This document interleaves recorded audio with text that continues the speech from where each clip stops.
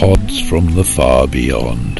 This is one of a series of podcasts about life, the universe, and everything that comes up for me to podcast about. And I'm Paladin Jenkins, and I live on an organic farm in West Penwith at the far end of Cornwall.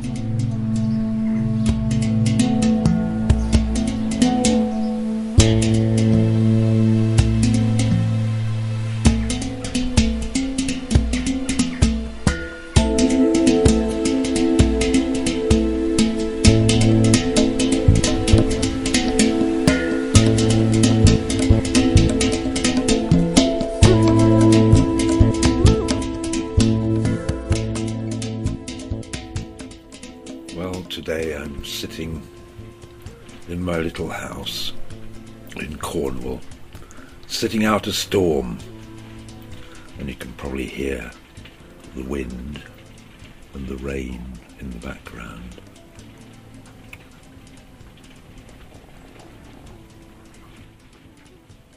And I thought I'd talk to you a little bit about writing, because this will concern quite a few of you. I've been both an author of 12 books and of about 7 very large websites, and I've also been an editor, mainly in the mind-body-spirit area, but also in history and some areas of science. And I've always been very literate. Well, strangely, it took me a while, actually, to learn how to read. I think I learned how to read around about the age of 6 or 7. But I became very literate, especially during my teenage years. I edited my first magazine at the age of 14. It was a Scout magazine. So I've been involved in this, and it's been a very long training. If you aspire to be involved in writing, or even if you don't aspire to, but if you have to, if you need to write something for public consumption, then one of the first things to get used to is the fact that you're going to sit alone for long periods of time, because writing takes time. You can't really hurry it. You can train yourself up over many, many years, but it does take many, many years to really get it going well. It took me a very long time. I think partially because my brains are rather different from many other people's. I'm a left-hander, and left-handers tend to think in a slightly different way to right-handers, I find. In my experience, a left-hander doesn't understand things until they can see the whole picture. When they can see the whole picture, all the details slot into place.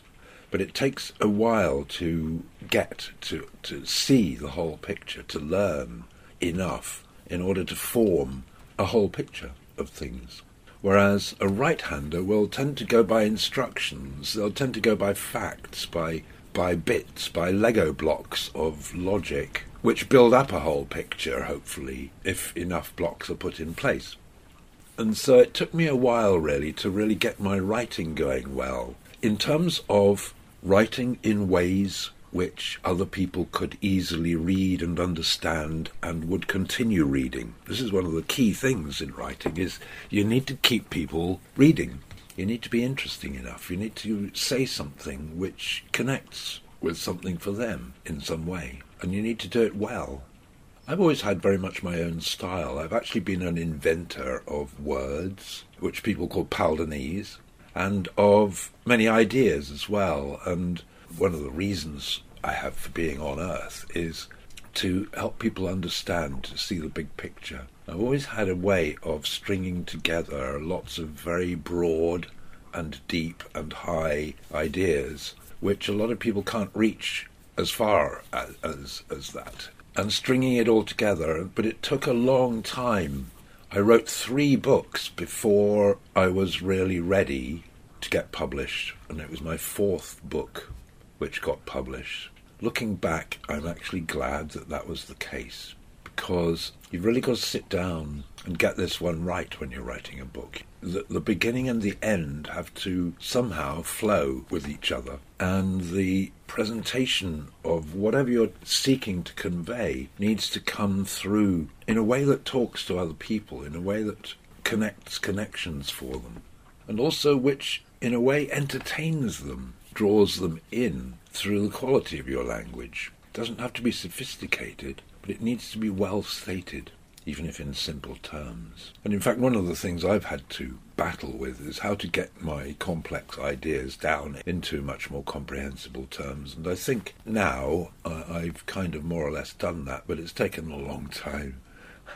My first published book, Living in Time, it's available free online on my website, palden.co.uk. That actually worked very well. By that time, I had, in a way, de-intellectualized a bit, and I was more able to talk more in everyday speak. However, my ideas are very dimensional, very complex. I'm not too easy for beginners, really, although I guess I have this familiar style which does draw people in, even if they can't really understand what I'm talking about. But I think in recent years, in recent books, I've got through to some sort of level where I can express myself fully and also, in some way, act as a sort of a channel for ideas to come in. And so this is a tricky one, because before I start writing a book, I actually become a little bit difficult to be around, because I'm quite inwardly focused, and it's a struggle. I'm struggling to find the essence, the thing that really drives the writing of the book. I'm going through things in my mind about what I would include, what I would not include, how far I would go, going through fears about, am I up to it? Will I be on form when it comes to the day? And then I have also, in late life, I have another struggle, which is I've been sitting at bloody keyboards since 1970, and quite frankly, I'm fed up with it. Even though it's my life. It's a bane. It's something which is both a burden and a gift. It's very strange. I guess we all have them. So I go through these kinds of struggles, and what's happening there is there's a deeper, this isn't on the level of thought, there's a deeper kind of processing that goes on underneath, where something's getting worked out, something's getting fermented, and there comes a day when today's the day. I'm not usually absolutely clear that that's the case, but something in me just wakes up with an idea, and I sit down and start writing, and then suddenly it starts unfolding. And before long, I have a kind of a plan, but I've already written a little bit. So it kind of unfolds from there, and a lot of my work is existing knowledge that I have. I'm not researching things fresh. That really helps. I haven't been on any creative writing courses, and I haven't been taught the methodology that a lot of modern writers have now about how to get to grips with a subject and how to make a book out of it and all the rest of it. I haven't done that. I'm entirely self-trained. But I learned a lot also by being an editor. Now, one of the strengths I think I had as an editor was that I was very dedicated to drawing out the author's own style, not necessarily fitting the author's style into my perception of the standard lexicon, the appropriate or the acceptable way to say it, but to try and optimize the author's own style. So if they had writing quirks, then the issue was simply about how to make them more readable. Some of those writing quirks would need taking out or changing, but I would do it in dialogue with the author, or I would ask them to do it.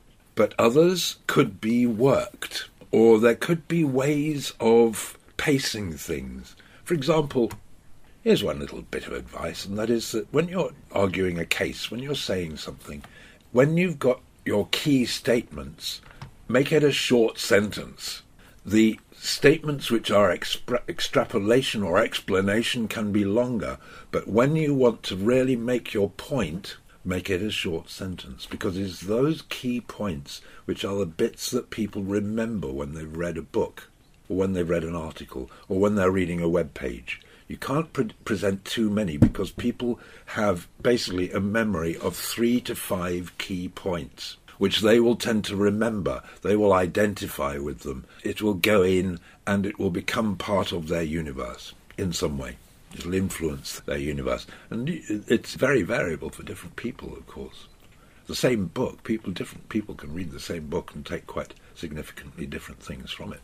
And over time, of course, one of the things I've been blessed with is that quite a few of my books have been read over the long term, and I've left quite a lot of material on my website as an archive after I put my clogs. Anyway, in the editorial game, that's what I was doing. We were working with very high-quality books in terms of new ideas, and this was in the immediately pre-internet era, when there was a feast of new ideas coming out in the 70s, 80s and 90s, and books and articles, magazines and things were the medium through which they came. When the internet came along, I was on it very rapidly in 1994-5, and I started building my first big website in 1996, which is the Isle of Avalon website, which was a town website for Glastonbury in Somerset, where I used to live, which became an enormous website with 1 million visitors a year and quite an economic impact on the town. Writing is a painful thing sometimes as well. Sometimes it comes clearly and well, and other times you're just struggling. And this is quite important, because when you're struggling over something, it means there's something not right with it. And what I do in those kinds of things, what I've learned to do, is to not wrestle with it too hard. There are various options. One is just write and see if it works out, and if it doesn't, then be willing to scrap it, or at least shove it to the side. Or you could just write something, then leave it for a week and come back to it with having thought a bit further and work it over again. And basically keep on working it over until it has the right feeling to it, until it clicks in some way, clicks and flows. Or another way to do it, which was what I did when I was working on the book The Only Planet of Choice, which was a mixture of writing, because I was editing the transcriptions of a load of psychic channeling by some people called the Council of Nine, and I was editing those, but I was also writing my own material between to link and fill out the things that the Nine had been saying. And when I reached a knotty bit, I just got into the habit of closing down, going to bed, taking a weekend off, doing stuff to change my viewpoint. And what I found was that sooner or later, the next day or after the weekend or after a trip to the mountains or something like that, it would plop in, and suddenly I know what the answer is. Suddenly, or perhaps I'd just sort of sit down at work and I'd just sort of do something, and suddenly, poof, that's it. That's the answer. Woof, click. Just recently, I've been having a case of writer's block. Not serious, but I haven't been feeling good about myself. I've been going through some of my shadow stuff, and so I haven't felt there's anything much to say. And that's been one of the things that's been quite a big thing for me, is that I can only really write when I have something to say. I'm not one of these people who can churn out stuff. I haven't been able, for example, to do a regular column for a newspaper or a magazine or something like that, because I go in waves. There are times when I've got stuff to say, and there are times when I need to go silent. And this is basically because during those times when I've gone silent, I'm ruminating stuff. And I guess that has been happening over the last month or two, really. Rumination. Something going on down inside. Not exactly sure what it is, but I do have clues, of course. And there's a process going on. It's a fermentation process, and it's both to do with my own growth and my own relationships with others and my own activities in the world and all that kind of thing, but it's also a deeper process of providing material for possible future writing. Who knows? I don't know anymore, really. The one thing that's been interesting in the last book that I've written, which is Shining Land, which I wrote after being diagnosed with cancer. And the cancer diagnosis gave me an immediate sense of potential mortality, of course. And I was asking myself, what have I not done? And one of the things that came up in me quite quickly was I haven't spoken about my understanding both of the prehistory of West Penwith here in Cornwall and also of prehistoric civilization in general. I haven't said it. And so quite quickly this book comes up, which was based on stuff I had already done for a website called the Ancient Penwith website, ancientpenwith.org it is. And so during this time I've had a lot of time to think because I've been unwell with cancer, and also I'm now semi-disabled and I've been in lockdown, shielding because I'm on immunosuppressants, and also I'm super electrosensitive nowadays, and so I have great difficulty being in the company of people with mobile phones, and so really I have a very, very quiet life nowadays. And I've thought this through this book more than any book I've ever done in my life, and believe me, I've done some pretty thought-rich books. That's been really interesting. I've had the time. I haven't had a deadline. I haven't had my own restlessness to deal with, because quite frankly earlier in life, in my 40s or 50s, if I took time off to write a book I wasn't earning a living, and so I'd have to sort of struggle with that, and I'd have to give myself a certain kind of time slot in which to finish the book, otherwise I'd hit financial problems or whatever. That's not an issue for me now, which is remarkable, and one of the strange gifts of being old and getting cancer. But it's also given me the time to really think through this book, and I say in the introduction that this is a book of ideas. It doesn't really matter to me whether people agree or not, because I just want to lob in my input. And I know quite a few people will welcome it, and there are not so many people around who have the ability or even the guts to state what I've been stating so lucidly, I believe. So we shall see, and the fascinating thing is that because I don't have much life left, I don't really mind too much what people think about it, because in the end ideas get through. And I've discovered this with past books, that I have people who come back to me now and they sort of say, oh yes, I read one of your books 20 years ago, 25, 30 years ago. And it made quite a difference for them. And they still think about it now. And so that's one of the deeper rewards of writing these things. There's so much gumph around nowadays. It's very difficult. We're in a period of, in a way, overproduction of ideas. And the trouble is that a lot of those ideas, without wanting to sound too judgmental, are absolute crap. But nevertheless, this is a time of history which is rich in ideas, and all of the various expressions of them do make up the general pool of all that is in human culture at this time. And so it's good making an input into that. And it's a long-distance thing, writing. You have to do it until it's finished. You can't necessarily just do it for 2 hours, although if you're a journalist or something, you do.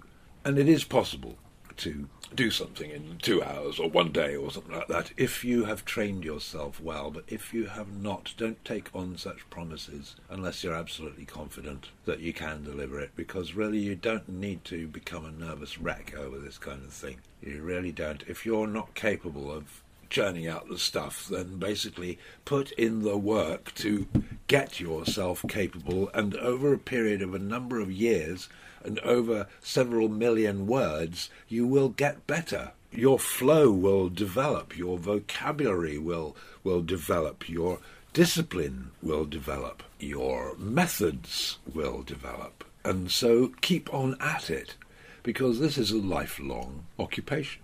Communication. If you're here to communicate something, or to generally be a communicator, then this is what you're here for. Carry on. Keep going.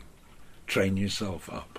It involves a lot of deleted files and screwed up pieces of paper to get there.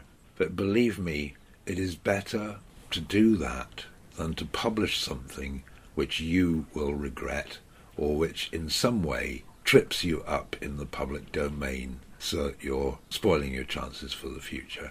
It's worth waiting for that time when you really are feeling, I'm getting it more or less right now.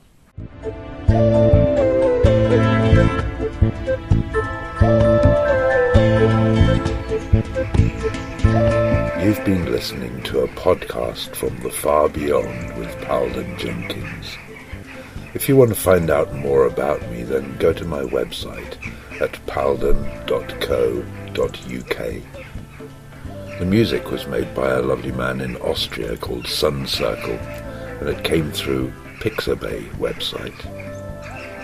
Thanks for being with and listening. There's more to come.